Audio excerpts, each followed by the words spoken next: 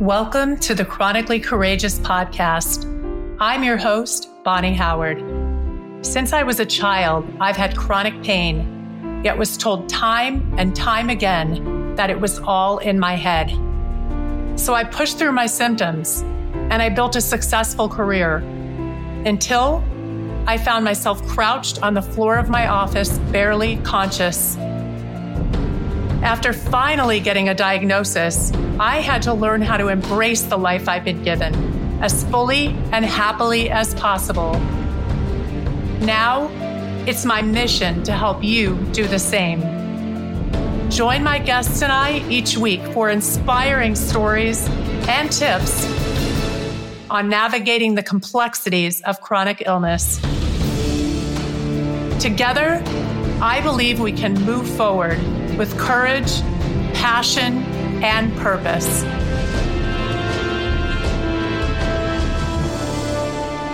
Hello, my friends. Welcome back to the show. And I want to just take a minute to thank you all for supporting the podcast. It really, really means so much to me when I hear your feedback and see the beautiful reviews that you've left.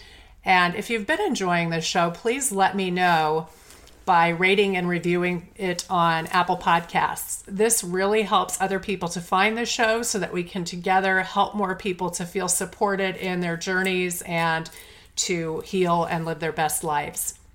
This week, I have a special episode for Dysautonomia Awareness Month, which is in October. And you may be thinking, what the heck is dysautonomia? And that is the thought that I would have had up until 2015 when I received the diagnosis with it. So to start out, I'm just going to read you a definition from the Dysautonomia International website, which is a great resource, and I will definitely provide a link to it in the show notes so you can look at more details. So dysautonomia is an umbrella term used to describe several different medical conditions that cause a malfunction of the autonomic nervous system. The autonomic nervous system controls the automatic functions of the body that we do not consciously think about, such as heart rate, blood pressure, digestion, dilation and constriction of the pupils of the eye, kidney function, and temperature control. People living with various forms of dysautonomia have trouble regulating these systems, which can result in lightheadedness, fainting, unstable blood pressure, abnormal heart rates, malnutrition, and in severe cases, death. Dysautonomia is not rare.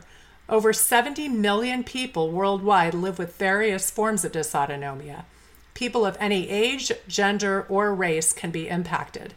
There is no cure for any form of dysautonomia at this time, but Dysautonomia International is funding research to develop better treatments and hopefully someday a cure for each form of dysautonomia. Despite the high prevalence of dysautonomia, most patients take years to get diagnosed due to a lack of awareness amongst public and within the medical profession. And I can certainly relate to that. I was 42 years old when I got diagnosed. And although my symptoms got progressively worse with age, I would say that I've had symptoms of dysautonomia probably since before I was 10 years old. And it's really been such a disabling part of my chronic illness journey, possibly the most disabling piece of it. And I've come a really, really long way, which I'm so grateful for. But I wanted to give you a sense of how dysautonomia has impacted my life. So I'm going to read you a social media post that I wrote 2 years ago. Here it goes. Are you feeling better yet? While I genuinely appreciate the concern behind this question, I feel like the truth will disappoint people, make them uncomfortable, or create the perception that I'm not invested enough in healing. It was exactly that way of thinking, though, that led me to wear a mask of feigned perfection for years. Today, I choose authenticity. So I'll tell you that while some days are better, not a day passes when my life isn't impacted by one or more of the potpourri of symptoms caused by dysautonomia. Since October is Dysautonomia Awareness Month, I feel compelled to share how this neurological condition has altered my life and the lives of many others. Most people take for granted their body's ability to regulate their heart rate, blood pressure, digestion, pupil dilation, body temperature, and more. Because I have dysautonomia, I can't rely upon my body to do these things properly. And let me tell you, it is no walk in the park. Think of the worst flu you've ever had. Then imagine you've just run a marathon. And just to make it interesting, imagine you haven't slept for 24 hours. I know it sounds extreme, but extreme is what it takes to slow this girl down, and it did. One of the hardest parts of this journey has been taming my type A personality that drove me to maintain a fast-paced corporate career by day and single motherhood by night, while managing to squeeze intense gym workouts in almost every day. All this while keeping up the facade of perfect health until I couldn't fake it anymore. Dysautonomia robbed me of my career and my independence. Even today, I continue to push myself beyond my limits, but not without consequence. I've been to the ER 3 times in the past 5 months, admittedly as a direct result of trying to live as I once did. Despite my strong will, there are days when I'm simply too weak, in too much pain, and too sick to go to the store, to prepare a meal, or to just get off the couch. I'm not seeking pity. I actually feel very put off by it. My goal is simply to increase understanding about a little-known condition so that others don't have to spend many years looking for a diagnosis as I and many others have. While I wouldn't wish dysautonomia on anyone, it hasn't all been negative. It has given me the gift of gratitude for things I was once moving too fast to notice. My priorities are more in order now than ever, and I continue to grow in my capacity to love, appreciate, and take notice of the beautiful people and experiences this world has to offer. I recently attended an event in celebration of Dysautonomia Awareness Month at Mayo Clinic Hospital. The experience was both validating and inspiring, but the prevailing message was that more education, research, and funding is needed if there is to be any hope for a cure.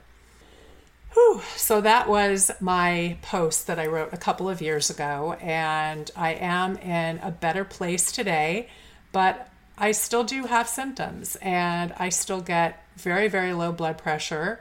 I have a pacemaker because my heart rate was so low that I was bound to a wheelchair because I was so weak. And yeah, I mean, while things are a lot better today, I can't forget how this has impacted my life. But, it can be very different for different people. So today, in honor of Dysautonomia Awareness Month, I selected 3 people to share their experiences with the condition. I actually had a 4th person scheduled to speak, but due to the severity of his symptoms, and despite trying to reschedule the interview a couple of times, he was unable to join us. And although he wasn't well enough to be on the show, I really felt like it was important to share a message that I received from his wife, who's also his caretaker, about why he was unable to come on. She wrote to me, "Daniel just took out his IV and is laying down for a little so he can get a nap in. There is a chance he's not going to feel up to doing the appointment." And sure enough, he wasn't. And then after we rescheduled, I heard from her again, and she said, "Today is no bueno for Daniel. His lungs are tight and his joints are sore, so he's still in bed." I don't share this to do anything other than show how so easily we can hear people and see people with dysautonomia, and it's a very invisible condition. So we may not recognize the extent to which they're struggling. So I felt it was really important to use Daniel to show how it can be so severe that having a simple conversation isn't even possible. Please help me to send lots of love and healing energy to Daniel and all of those who are still suffering from this potentially disabling condition. All right, so now I'd like to get into the interviews. First, you're going to hear from Marina Lombardi, and you remember Marina from a 2-part episode that I put out on August 11th and the 18th. She is someone who I met at a conference for Ehlers-Danlos syndrome, which is a condition we share in common, and she's now become a good friend. Second, you will hear from Valerie Rose, who I met when she was acting as co-chair for my local Dysautonomia International Support Group. And I met her when I was relatively new to the diagnosis, and she was just full of knowledge because she has had her diagnosis far longer than I have. So I thought she would be a great person to talk about her experience. And finally, you will hear from my niece, Samantha Breckner, who is 20 years old and recently received a diagnosis with both dysautonomia and Ehlers-Danlos syndrome. And before I play the interviews, I just want to make a quick disclaimer that any suggestions and stories that are shared here are unique to each person and are in no way medical advice. If you have dysautonomia or think you do, I will provide a link to the Dysautonomia International website where you can do further research and locate a medical professional to provide a proper clinical diagnosis and treatment if deemed necessary. Okay, let's go ahead and jump into those interviews. So, how would you describe dysautonomia to people who don't know what it is? So, dysautonomia is basically the umbrella term that's used to describe multiple conditions that cause malfunction to the autonomic nervous system. And the autonomic nervous system is the system in your body that controls all of the involuntary functions, all of those things that are on autopilot that you don't think about. So that would be things like your heart rate, your blood pressure, your temperature regulation, your digestion, even things like your pupil dilation or constriction, things, your excretory function, so your bladder and kidney function, a lot of things. I mean, there are more than that, but that's sort of the general idea. Things that you don't think about are the things that tend to not work when you have dysautonomia, and it varies from person to person. Marina, what led you to your diagnosis? I started having symptoms. The first symptoms that I started having were these palpitations in my heart rate. And then more importantly, that, was very disruptive, was that I would have these issues changing positions. So if I was laying down and then I would sit up, or if I was laying down and I would stand up, then I would black out, like visually just black out. I wouldn't pass out, but my vision would just go dark. And,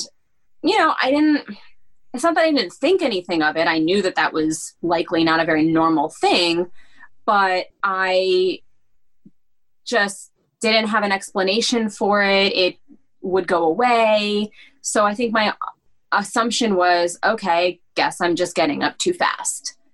And then I just modified my life. So when I would get up in the morning, instead of going directly from laying down to standing, I would sit first and I would wait, and then I would stand up. And even when I knew I was going to black out, I just would stand there instead of immediately planning to walk away. So this went on for a little while. And then I did eventually undergo some testing at the Mayo Clinic at the same time that I got my EDS diagnosis, which was back in 2016. And it didn't show anything significant enough that they could give me a diagnosis of something like postural orthostatic tachycardia syndrome, which is under the umbrella of dysautonomia.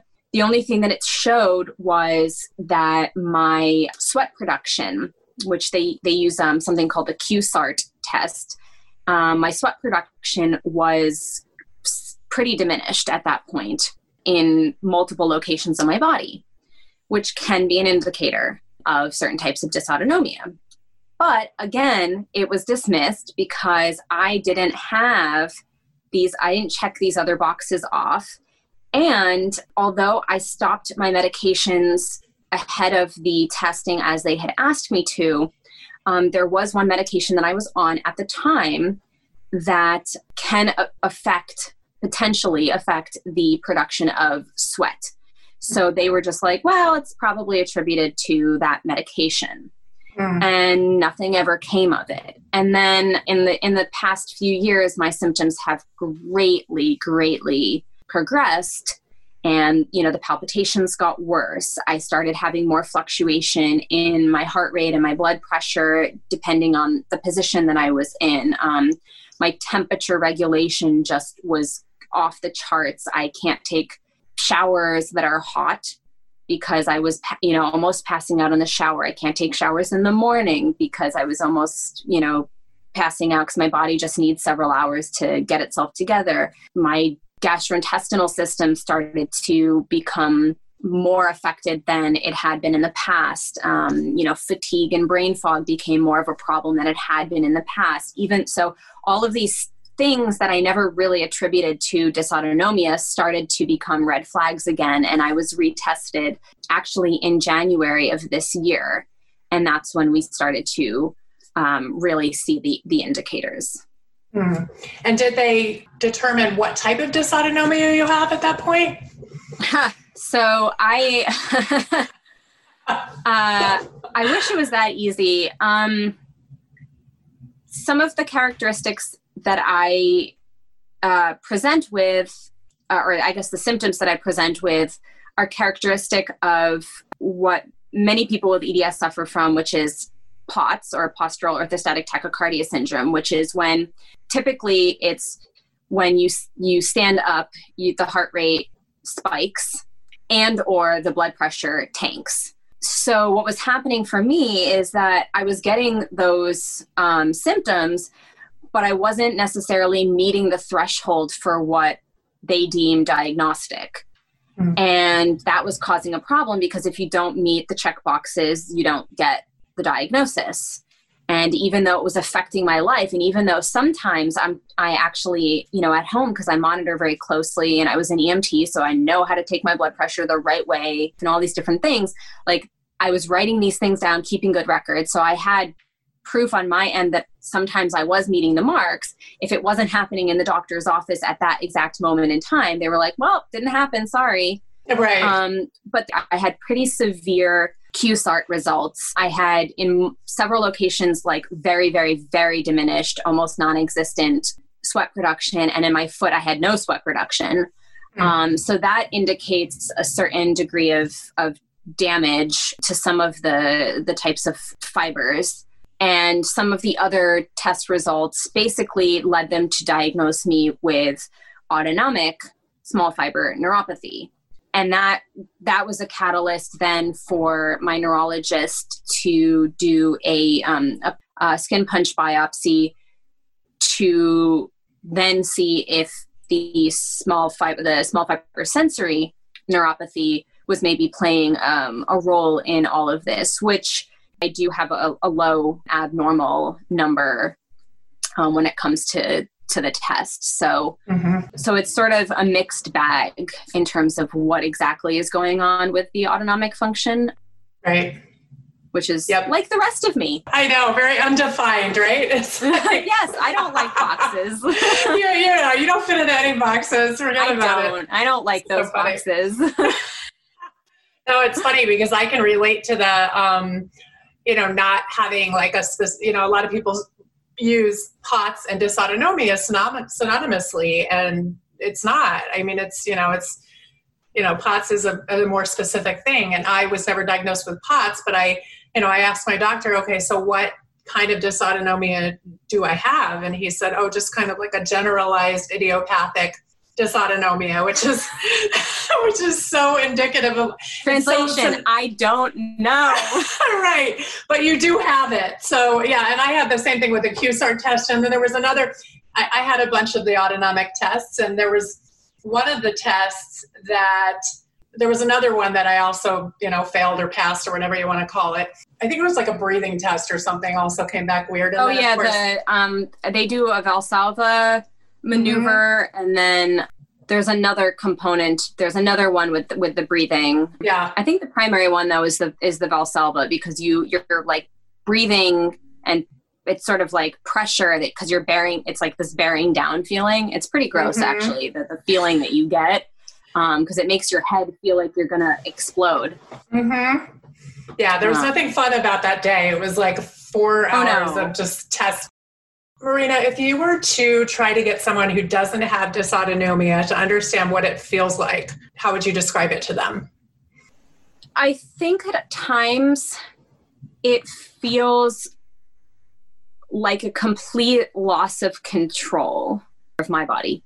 And what's hard about it is that at least in my experience, and I will reiterate that dysautonomia is very different for each person. There are people who are incredibly disabled by this condition. They are bedbound for days, weeks, months at a time because their body just cannot handle even sitting upright. I always prefer to be lying on my back.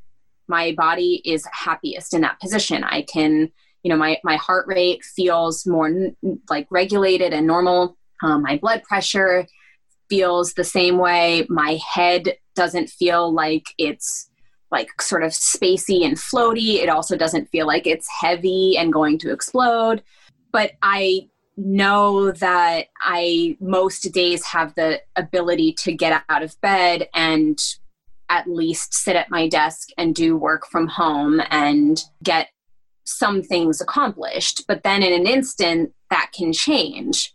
And that is where that loss of control happens. And there are days where I wake up and I know immediately that it's a bad day.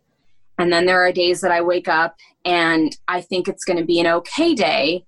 And halfway through the day, something changes and all of my plans go out the window. My work plans, my social plans, not that those exist anymore. My any plans. I mean, even arguably, routine doctor's appointment, whatever, they don't exist anymore because my body controls and dictates what's going to happen next. And usually that means getting back into my bed and just sleeping or just being in my bed because I have to just be flat. So I would say that a loss of control is really what people could probably relate to most in terms of understanding what dysautonomia really feels like to live with every day. Yeah. Yeah. It's that unpredictability. It's like, you don't know from one minute to the next. I used to joke, I would start singing, I feel the earth move under my feet. Yes. I make jokes about that, or I feel like I'm on a tilt-a-whirl or something and I'm not even on a ride. I'm just standing here doing absolutely nothing. And it's this feeling of, I'm on this ride that I didn't ask to be on. Oh yeah. And I mean, I know sometimes I find myself testing limits. There isn't a cure for dysautonomia. So there isn't, a magic medicine that you can just take and, okay, bye dysautonomia, it's all good. There are medications and there are definitely treatment options that help with some of the symptoms from dysautonomia. And that also is sort of sketchy because as we are all individuals and our body chemistry is different, we're all on other medications that are different, and we all have other comorbid conditions potentially. All of that has to play a role in whether a medication is going to be effective and whether we're going to have side effects that make the medication intolerable, where the rewards just simply do not outweigh the risks or the side effects. So it can be very complicated to try to deal with all of this. But I know, some of the things that people often do that have dysautonomia, it's lifestyle and or dietary changes, because you're kind of left with not many other options. Yeah. And when I say lifestyle changes, what I mean is when it started to get really tough for me to regulate my body temperature and positional changes became just a nightmare for me. One of the obvious things was, okay, showering is a huge problem. And typically I would get up in the morning and I would shower. Mm-hmm. And like many people, I would take not a hot shower, but a warmer shower. And that just wasn't happening. And the combination of steam and the hot water and the standing upright and the early in the morning time, I mean, all of it, it was just a recipe for disaster. I can think of one day in particular that I was so close to passing out. I could feel my eyes starting to roll back in my head. And I knew it was going to be happening. And I can't remember if somebody was home and just like, I wasn't sure that I'd be able to scream for them, or if nobody was home. And that's what actually guided my fear the most. And I just remember reaching for the shower head, or not the shower head, but the control on the faucet, and quickly just like slamming it down to as cold as possible. And I was really like the last thing that I remember, because I was so out of it. And then the cold water rushed on me and kind of brought me back to at least some form of an existence that was conscious. Upright. Yeah, right. And you know, but that could have just been so dangerous so quickly. And I know that there are a lot of people with these issues who can relate to that experience, and also people who can relate in a way that it's gone the other direction for them. They didn't get there quick enough, or they didn't have a chance to reach for that dial. And that was a game changer for me. And I said, okay, we're not doing warm showers anymore. The door stays open in the bathroom to let the steam out. Yep. You know, morning showers are just not a thing anymore. It's annoying, and I still resent it a little bit, because I want to shower when I want to shower. And that's a frustrating thing for me to have to grapple with, that my choice is either be stubborn and shower when I want to shower and then feel awful afterwards, or possibly pass out, or listen to my body and get on board and do what I need to do and shower when my body is going to allow me to shower. So I think that's, you know, it's an interesting place that we're put in to have to make those kinds of decisions on a regular basis. And that's just one example. But I feel like we're constantly throughout a day making those kinds of choices. We're kind of on high alert, having to plan for any and every possibility, right? And I'll be the first one to say, I do not always make the right choice. I understand. I think you're a pusher like I am. It's like you wanna do more than maybe your body wants you to do some days. So you do your very best, and it sometimes works out, and it sometimes doesn't work out so well. I know I found myself sitting in some very strange places before that were like not a place where, you know, like in the middle of a sidewalk, for instance, or the middle of a store or something like that. Yeah. What would you say are like the most troubling symptoms of your dysautonomia? A year ago, I would have told you that it was the blacking out, the heart rate, the blood pressure, that kind of stuff. And so quickly that has changed, because now I'm dealing with this total disruption of my gastrointestinal system. And that's just it's been frustrating, because everybody is in agreement that that is likely the cause. It's just getting the diagnostic evidence is not always easy, because oftentimes my symptoms are very cyclical. And once again, it's like, if you go in for a test on a day that you happen to be operating at a better capacity than you were 3 days ago, then you're in a bit of a jam. And, you know, these doctors aren't always seeing their patients, how they live every single day, the agony, the nausea. So, you know, I lost a lot of weight very quickly. I almost completely stopped eating for a period of time, with the exception of, I can't even say, you know, all liquids were okay, because it was really just like brothy liquids and water, and like nothing that was sort of thicker, had the fat content that the fat or the protein content that you would really need to put on weight or get your calories up. So I was in a really critical place. And then I don't want to say that I stabilized, but I guess, you know, medically speaking, I suppose I did stabilize to a point, but I never have been back to a place where I feel good. I mean, I don't enjoy eating. It's a chore. I'm full after a couple of bites. I'm nauseous all the time. My stomach is just like a compilation of little like lumpy bits where you can feel that the food is just doesn't move through my body the way that it should. And that's a motility issue. So that's a huge problem for me.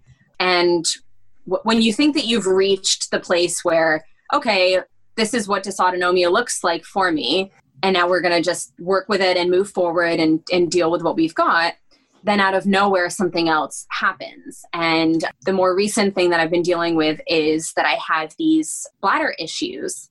And it's really just troubling because there are so many symptoms that overlap with other things. And it gets very hard to find people who you can work with who understand all of the things at play, Ehlers-Danlos, dysautonomia, and then on top of it, the sort of urology and potentially gynecological aspects that make up these issues potentially. Right. Yeah. I empathize with that big time, as we discussed before we started recording. Yes. So if you were to offer advice to other people that are grappling with dysautonomia, what would you say, just for you specifically, not the advocate Marina, but the human being Marina that has this issue? What have been the things that have been most effective for you, either medicinally or lifestyle changes or any sort of things that you've done? I think that, talking with other people in the community has been really, really helpful because there's so much information out there. And I am not the type of patient or the type of person who prefers to get medical information from random people as opposed to documented scientific sources or doctors or things like that. But I also think that there is a lot of validity to the human experience. And that's something that a lot of the medical professionals that we see don't have. They don't have the firsthand experience of living this. And I think that it's helpful not just from a clinical and medical standpoint in pursuing a diagnosis or treatment options, but also from a mental health standpoint, because it can be quite maddening to live with such severe and sometimes disabling symptoms and not have any feedback, anything coming back at you that's reassuring you that what you're experiencing is legitimate. I've also found it really helpful to listen to talks and to utilize resources through Dysautonomia International. Yes. Some personal tips, I guess, and tricks in terms of my daily life. I drink a lot of water, which is important because we do need to stay hydrated, and there is a medical correlation between hydration or dehydration and, fainting or, your blood pressure regulation, all of that stuff. But you can actually mess yourself up if you drink too much water when it's just water. Right. Because your body does need salt. So you will often see patients with dysautonomia, oftentimes patients that have POTS, drinking water that has salt in it, whether it's just straight up salt water or things like Liquid IV. There's another company called Scratch, and that can really help to improve people's quality of life because it helps to just balance things out. And also just, eating healthy and healthy is different for each person. I don't believe that that's a textbook definition. So I've been a vegetarian for actually just about 2 decades. So I've actually, for the first time, been contemplating an all plant-based diet because I'm starting to notice that lactose seems to be, quite triggering for my body. And I've been able to identify some plant-based things, potentially nightshades, some other things that are just increasing inflammation in my body, just not agreeing with me. It's just like keeping a food diary or I know these things, they ask these things of us constantly, document your symptoms, document your food reactions, your this, your that, all these different things. But it can be really helpful if you're able to try to narrow down some of the things that you do in your life that make you feel better or worse, or the things that you put in your body that make you feel better or worse, because in the end, you're likely going to be the best source of assistance for yourself, right, in getting through this, rather than expecting some, miracle drug to just cure all of your worries. All right. So I have up next with me here Valerie Rose, and I met Valerie through a Dysautonomia support group. She was the co-chair of our local Dysautonomia International support group here. She's got a lot of knowledge on the subject. She's been on her journey for about 13 years, and I'm happy to have her here today. I just want to ask you a few questions about your experience with dysautonomia. First, if you were to describe dysautonomia to someone who doesn't know what it is and never had it, what would you say it feels like, and how has it impacted you? I guess the easiest way I've often described it to people in my life is always having some level of ranging from a mild cold to full-blown influenza. And so kind of your best days is like having a cold. You can go to work, you can do all the tasks that you need to do for the day, but in the back of your mind, you're like, oh, my head is pounding. Oh, my body's aching. Oh, I'm really exhausted. And so you're kind of trudging through your tasks and you're getting them done, but in the back of your mind, you just have those nagging symptoms kind of weighing on you, and you're almost waiting to check things off the list so you can kind of just go lay down and rest again. And then on your worst days, it's like having the full-blown flu and you just can't move no matter what. Getting out of bed and doing those daily tasks just isn't even an option. So it's a moving target in that range. That's a good description. I can certainly relate. Yeah. So I know you got your diagnosis, I think you said about 13 years ago. So when you think back to that time, what was going on before that led up to your diagnosis, and how did you finally get that diagnosis? So mine was brought on by pregnancy. Yeah. So I had my son in October, and I really just did not feel well after having my son. Just a bunch of different fatigue and different symptoms like that. But it didn't really register with me. I mean, I was a new mom. I wasn't sleeping. I was exhausted. Well, come January, I was picking my son at school, and I had my emptied outside of the elementary school. And from there, it was really kind of a very intense, like a light switch being flipped. I was in bed for a week and a half with dizziness and tachycardia and migraines and vomiting. Husband took me to the emergency room 2 different times during that time, and they said I was a tired new mom. Right. Typical. And I just needed to go relax and go have a nap and maybe a cry and then move on with life. So, wow. Yeah. So that was tough, but my symptoms never really disappeared from that point on. And really, they just ultimately ended up progressing. I couldn't stand up without blacking out. My arms and legs would go numb. My heart rate was through the roof. I was fainting, nausea. And it was really just a really long, difficult, and frustrating journey. And I think it ultimately took me 3 years almost to be diagnosed. And what's funny about it is, in our spare time, my husband and I would Google my symptoms. And actually, we were the ones that decided that I either had Meniere's disease or POTS. We kind of did our own detective work and diagnosed me. And through Googling, researching into dysautonomia, I found Dr. Goodman.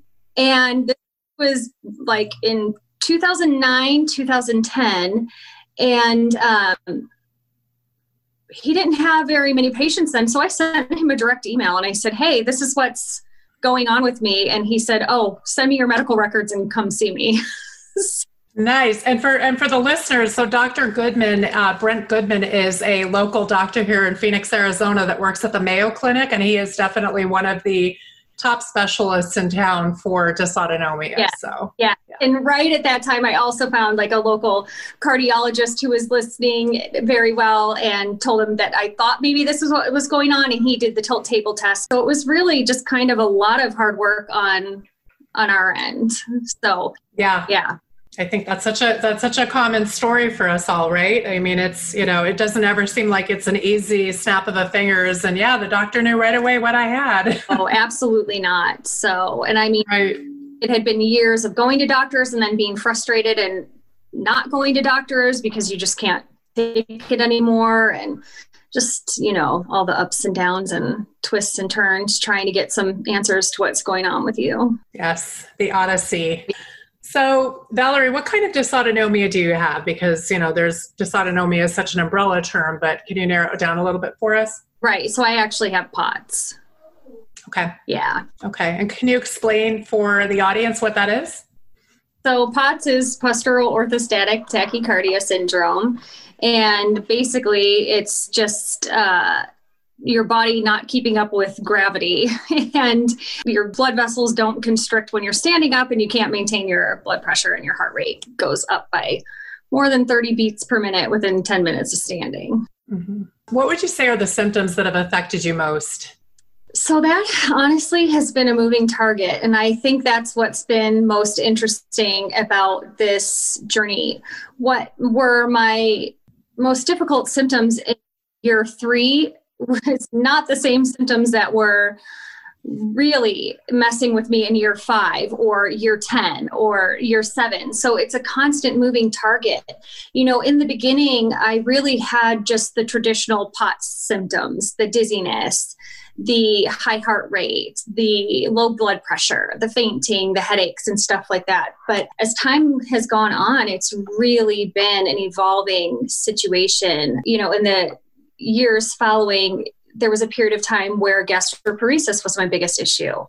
My digestive system just shut down. It was taking, when they did the smart pill test, it was 23 hours digestion time for anything I ate. And, I weighed 95 pounds and we were talking about a tube. And oh my gosh. Yeah, it was wild. But then, thankfully we found some treatments for that. And then, the mast cell issue out of nowhere. And that became my biggest challenge. So it's just an ever evolving situation.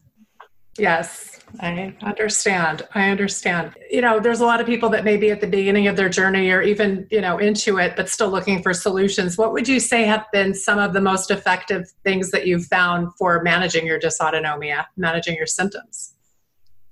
Oh, gosh. Well, lifestyle changes have been huge. I would say that the lifestyle changes are probably the most difficult to accept. And take the longest to get your head and your heart around them. But ultimately, they're probably the most effective, like learning your limitations and accepting them and living to them is really what has helped me. Learning to conserve my energy, not exposing myself to heat, not overdoing it, wearing my compression, drinking my fluids, building in rest time. Those things are huge. I mean, along with, the traditional treatments and the medications, but really that is the most difficult, but most worthwhile is just taking care of yourself. I have with me my beautiful and charming niece, Samantha Breckner, and she goes by Sam. Sam is a student at NAU. And she is very, very special to me, obviously. She's my niece, but she's 20 years old and she is just full of love. And we just have had so much in common throughout. And people even say we look alike. And unfortunately, she also has some things in common with me that I would prefer she doesn't. But she recently got a diagnosis of Ehlers-Danlos syndrome along with dysautonomia, which is why I invited her to be on this special episode. And, I just want to talk a little bit about your journey to this point. I know, it was something kind of you started sharing with me some of your symptoms a while back. And I know there was some resistance in the family about it, which understandably so. Nobody wants anybody in their family to hear that they had this, this illness.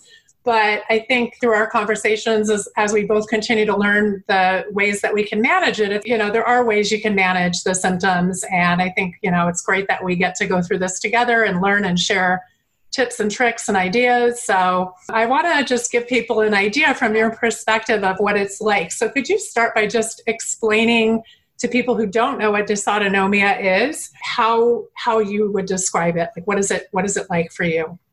Yeah, so generally when a lot of people look at me, they don't think that there's anything wrong with me, which I'd like to say there's nothing wrong with me as well. But I basically tell them that for me, I get some odd symptoms that makes my body feel super weak, and it just doesn't tolerate a lot of physical activities and certain foods very well. So that part is a little bit of a struggle. And to dive a little bit deeper into that, they'll be like, what are some of the things you deal with? And, I'll be like, well, first of all, I have cut a lot of foods out of my diet, and it wasn't my choice, but I'm seeing a lot of improvement in my daily activities that I do. I'm having less stomach issues. I'm less dizzy and lightheaded on the daily. And I just feel more active and healthy in general. I've actually lost a lot of weight since I've changed my food diet. So I just feel healthy within myself as well. And I feel more confident in doing the things that I love again, rather than just being a bum on the couch, feeling like I don't want to get up today, Right. And just to clarify, you're not a bum. Your body was trying to talk to you and tell you certain things. And, and sometimes that's what we need to understand and to get those messages through to us, to slow down and to make those changes. So I think in some ways it can be a blessing that we have this, this gift that our bodies are very intuitive and they're talking to us, and if we listen, we get rewarded for it, right? As you've seen. Yeah, most definitely. And I feel super thankful that you've been here for me through this whole process, because, gosh, I've definitely called you a few times when I was dealing with some traumatic stuff. But, if it weren't for you, I wouldn't have gotten the diagnosis that I have now as fast, and I wouldn't know what's going on with me and how to fix it. So I'm super thankful for you through this whole entire process as well. You're going to make me cry. You're so special to me. And as much as I didn't want you to have the diagnosis, because I didn't want you to go through the pain of it, the pain of going through all the physical symptoms and not knowing what's behind them is, in my mind, so much worse. And that, not being validated or understood for so many years is really damaging. So I'm grateful. Yeah, I'm grateful that I was able to be there and help you get to that more quickly. Right. And it definitely was a struggle at first, because, it was an issue with whether I wanted to accept what was going on with my body or not. And I was telling you about these symptoms, and it was kind of hard to express that to the family a little bit. So it was hard for a bit, but I stood my ground. I was like, you know what, you guys, this is a legitimate issue, and whether or not, you want to help me out with it, like, I need a diagnosis and I need to know what's going on with my body. I'm really proud of you for doing that. I think it's going to make all the difference for you, because now that you can really start your healing journey. And it's like the first step toward healing is understanding what the problem is. If you don't know what the problem is, you can't possibly know how to heal it. Exactly. Can you talk a little bit about what led up to your diagnosis, kind of like the symptoms you felt and the whole ordeal with that? Right. So towards the end of the night, I started noticing about a year and a half ago that I would just feel so worn out, very dizzy. I would get lightheaded anytime I stood up. I'd catch myself every single time I stood up. And then eventually I was at a point where I was like, okay, Sam, like, squeeze all of your muscles in your body, shoot all of the blood to your brain so that you don't see stars when you stand up. And that's when I was kind of like, you know what, I'm pretty sick of this. So I got a blood pressure monitor, and I started monitoring that. I noticed that, at resting, I was okay. When I stood up, I was not. So I have this little technique where now I roll over on my side, slowly sit up, squeeze all my muscles as I stand up. And it definitely helped when I went through that process. And then along with that, I have always had these weird things with my body. And you actually had sent me an article when you started noticing some of these things in me. And then I started having some issues with eating. So I would just feel super drained. My stomach, oh my gosh, the pain I would get in my stomach when eating, it's like my body just didn't want to process it. So definitely changing my food intake has helped me a lot. For everybody listening to the podcast, I am now gluten-free and vegan. Oh, I didn't even know you went gluten-free. Congratulations. That's a game changer. Thank you. It's a big game changer. I sometimes, like, if I can't get out of it, I will eat gluten. My stomach doesn't really reward me for it. It's not happy with me afterwards, but I will eat it on occasion if, I'm out or it's kind of one of the only options, but I personally don't buy gluten products. Right. I understand. Now, Sam, do you notice that when you eat gluten, it just affects your stomach, or does it affect other things also? I feel super fatigued when I eat gluten. My body just feels like it's heavier, I guess. Mm-hmm. The reason I ask that is because sometimes people think, well, it's what you're eating, so it's just going to affect your stomach. But so many times the things that we put in our bodies affect more than just that. They affect, for me too. When I eat gluten, I get extremely fatigued. Like I can't get off the couch. I'm glued to the couch. The other thing is I will just ache. Everything in my body just hurts. So yeah, gluten for me is poison. I cannot tolerate gluten at all. No, and it's not natural. We're not supposed to be eating it anyways. Exactly. So Sam, moving on, if you were to try to get someone to understand what it feels like to live with dysautonomia, like let's say you ran into a friend that, they have no idea what this is. Most people don't unless they have it or know somebody with it. Like if you were to visually kind of like put them in your body, how would you describe what it feels like? I think the best way to describe it is draining. It is just totally draining. It takes up a lot of my thoughts. It takes up part of my day. Even just taking the necessary precautions, that takes up time in order to feel okay. Making dinner takes a half hour longer than it used to, right? But it's worth it in the long run when I feel great at the end of dinner. Yeah. But I think just at first I felt upset and annoyed, but I think that I have taken precautions and I've gotten used to it to feel stable on the daily. And, I always tell myself, you know what, I would not be in the position I am in if I could not handle it. So, you know what, this would not be given to someone else if they couldn't handle it. So yeah. I'm strong and I'm powerful and I can get through this. And, this is me and it's okay. Yeah. I love that. I love that you're so early on this journey and yet you've already kind of realized the gifts of it. And it really is. It's like, if you can deal with all this stuff and get through it, there's so much more you can do because it's not easy. I mean, it's not easy, but right. The things that we learn the most from and grow the most from are not the easy, fun things. They're the things that put us through the ringer, so we have this opportunity to grow like nobody's business. Exactly. And that makes us who we are. And I'm proud of who I am. And you should be. You're amazing. You're amazing. Thank you. I love you so much. As are you. I love you. Thank you, sweetheart. Got a love fest going on here. Oh, yeah. Sam, can you talk a little bit about what are the symptoms that most affect you? And we talked a little bit about this, but if you just kind of summarize the dysautonomia symptoms that affect you most.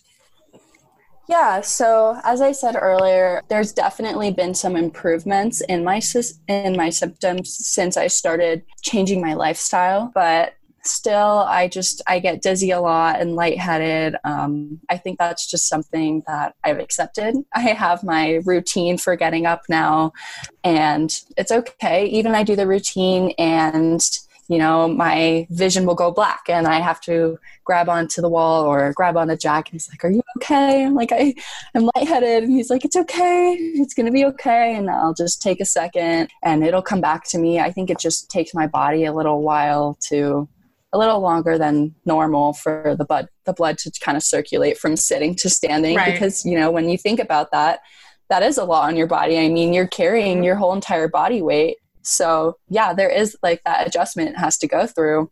And then fatigue, I'd say that, you know, towards the end of the day, after a really long day, after work, school, you know, me time, homework, you know, it's a lot and it can be really draining on my body. And, you know, at the end of the night, I'd say around 6 p.m., like I'm going to have some dinner. I'm going to watch a movie, get all cozy in bed. I'm tired. I'm fatigued. Yeah. And a good wrap up to my day, maybe a little bit of meditation to end up to close up the day. So that's good. And a big one actually is my diet now. So, you know, sometimes it's hard to monitor what you're eating. I'm so proud of the discipline that you've shown with like the dietary changes and lifestyle changes, and just amazing that, you know, at the age of 20, you're already like mastering so many of these things that, took me a long time to figure out. Yeah, thank you. Well, with your help, it's been a quick ride actually, because I even remember when I was a kid, I have this one specific memory, you know, the grandma, grandpa, you, Sean, mom, Carson, we're all out to dinner at a Chinese restaurant, I think. And for the listeners, that's all the family. So yes, that is our family, the close family. All those names.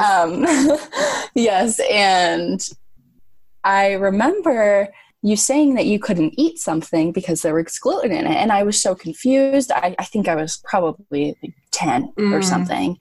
But I remember when you were going through this process and, you know, everyone was like, why, you know, you should be able to eat this. And it's just been like a prominent memory in my head since then. I've been like, you know, I just remember everyone kind of making a big deal that you weren't going to eat gluten that night. And I was so confused. I was like, what's gluten? That's so funny.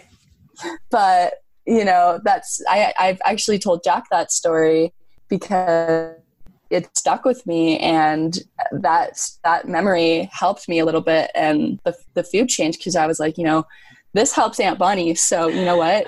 It's probably going to help me. Yeah, that's great. That was my first go around with quitting gluten. And at that time, 10 years ago, it was so much harder than it is now. They didn't have the kind of products that they do now. And it was so limiting to be, you know, you couldn't just like go to the store and go gluten-free bread. It was really, really hard to find that stuff. So the options were like almost none. So I didn't keep it up for a while, and I paid the price. And, you know, more recently, the past few years, I just no gluten for this girl. So yeah. No, and I'm really surprised with what the stores are now providing for gluten-free eaters and vegans as well. Like, go into the grocery store and there's a sign on top of like one little freezer section, and it says like plant-based. So that's my area. Yes. Love that area. Exactly. It's my go-to. Exactly. There's actually, I don't know if they have one in Flagstaff, but there's a store here in Scottsdale called Natural Grocers. And yes, my favorite store. Right? Me too. Yes, it's the cheapest. It's the best. They carry Daya products, or I don't know how to pronounce it. I think it's Daya. Yeah. They have like the vegan and gluten-free pizza, and it was on sale the other day. So you can catch me at Natural Grocers all the time. Everything's organic. They have no non-organic fruits and vegetables. So you don't even have to look and go, okay, is this organic? Because that's the other thing that I've more recently changed is I took that leap to, there was always that cost prohibitive thing, but I'm like, you know what? I love myself enough that I'm going to spend a few extra dollars, and maybe, you know, I'll cut back somewhere else if need be. But now I just eat organic fruits and veggies. So yeah. Right. Yeah. And I'm in the process of doing that. I changed over about a week ago. Jack was actually the person that convinced me to switch over to organic, because I was like, you know what, I don't think I have that money. And then at the end of the day, you know what, I do have that extra $20 a week, and I care about myself enough. So I just left Sprouts actually, because it's right around the corner from me. I'm going to make fajitas for dinner. I got all natural veggies, organic. Awesome. It's going to be so amazing. Yum. I want to come over for dinner once the pandemic's over. Yeah, right. Right. Well, and I'll bring that up. So Sam is a COVID survivor too. In addition to all this other stuff, she just got over COVID. You want to tell us about that? What that was like?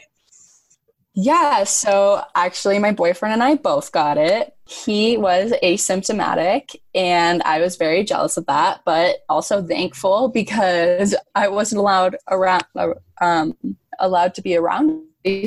So it was kind of nice. We were both positive and he could take care of me. He had symptoms, but yeah, I found out I was exposed. I got tested. It came back negative. I decided, you know what, I'm going to get another test because it can show up a little later. So I get tested. It's positive. The results came back in a day and I was feeling completely fine. I got my results back at 8 p.m. on a Saturday. And then I woke up at like 1 a.m. that night, over 101 fever, my whole entire body, all my muscles hurt behind my eyes. I had the worst headache. And for me, like the worst headache I can get is when it's behind my eyes because I just don't want to open them. Right. Finally, I took some Tylenol and I got back to bed, but I was, stories that I hear from other people, they have some mild symptoms for about 3 days and then they start feeling better. I was pretty bed rest for a week and a half. But once that week and a half was up, I was like, I feel completely fine now. Right. I pushed through it. I stuck to my natural meds. Actually, that's something I take on the daily now. I take sea moss. I don't know if you're familiar with it. Jack got me on board with it, but I think it's that there's 102, maybe it's 108 minerals in our body, and sea moss contains 92 of them.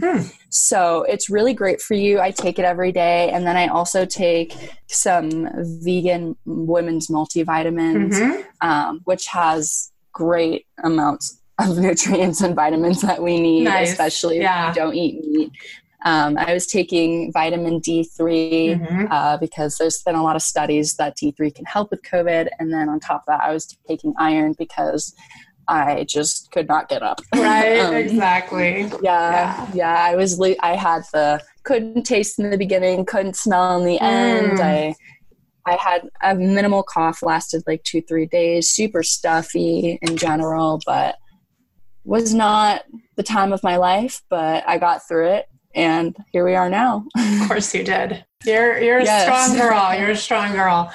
So thank you. So Sam, kind of in closing, could you, if people are just at the beginning of their journey with dysautonomia, what advice would you give them? I would say that don't tell yourself it's the end of the world, because it's really not, and as hard as it is to think of the positives all the time, it is a positive thing in a sense. It's a great growing experience. And you know what? I feel better and healthier than I was even before I was experiencing symptoms. So I'm glad that this is happening to me. And, the struggle is real, but it's not as complicated as you think. You take the right precautions, you stay positive. And I know it's hard to push the negativity out. And, I think for me, I had to learn to cope with the negativity before pushing it out, because sometimes pushing the negativity out doesn't allow for growth. But I'd say, learn to accept it, do what you can, and realize that it's going to be okay. And there's always a support system. I mean, I know you and I both, even if we didn't know the person, we would still be there for them. Absolutely. They're not alone, and it's going to be okay. Yeah. That's beautiful. That's great. Thank you. I love it. You're really taking this thing on, and I'm really, really proud of you. And you're right. It's like, you can't just, sometimes you have to process it. You can't just say, oh, I'm just going to, dismiss it or whatever. You need to kind of go through that grieving process, just like any other grieving process. It's like that denial, acceptance, sadness, and the whole, all the steps. And eventually you come to a place of acceptance and you learn your ways to manage it. And you're doing a beautiful job of that. And I'm extremely, extremely proud to call you my niece for so many reasons. And now I have another reason, because the way you're handling this like a superstar. Oh, thank you. I learned from the best. Aw, you are the best. You are. No, you are. I love you, honey. I love you more. Thank you so much for coming on. I really appreciate you sharing your story. I know it's, it's vulnerable, but I also know from my experience that sharing the story is really a great way to heal. And by giving purpose to your story, it's also just, it makes it make sense in your life. It gives it a reason and a cause. And you're doing that because, now we have this ability to help other people. And, one of the gifts that I see is being able to help you through your process and, getting your diagnosis and understanding it and that kind of thing. And now together we can help, so many other people through this podcast and other ways. Exactly. Yeah. Love to help others. Awesome. Everyone deserves the help they need. That's right. And the support they need. Exactly. All right, sweetheart. I love you. I love you. Thank you so much for having me. Of course. It means the world to me that you took your time and energy to listen to this entire episode of The Chronically Courageous. If you know others that would benefit from listening, please share it with them. And if you haven't yet, please subscribe, rate, and review the show on your podcast player of choice. I welcome your feedback and questions, so please email me at bonnie@thechronicallycourageous.com. That's BONNI @thechronicallycourageous.com. As always, I'm sending you so much love, happiness, and healing.